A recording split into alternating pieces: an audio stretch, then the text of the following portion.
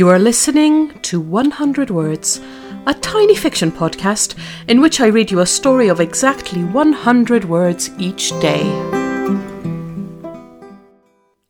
Episode 332. Penguin. In another life, perhaps, she might have been a penguin.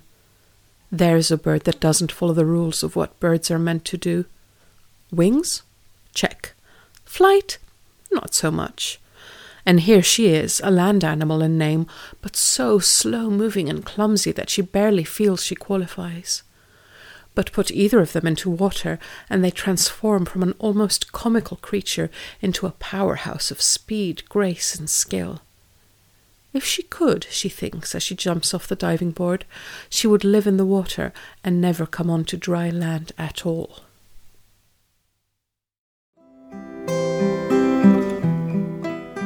Thank you for listening to 100 Words.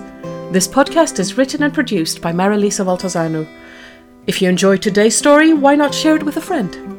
Don't forget to tune in tomorrow for another 100 Words. Goodbye.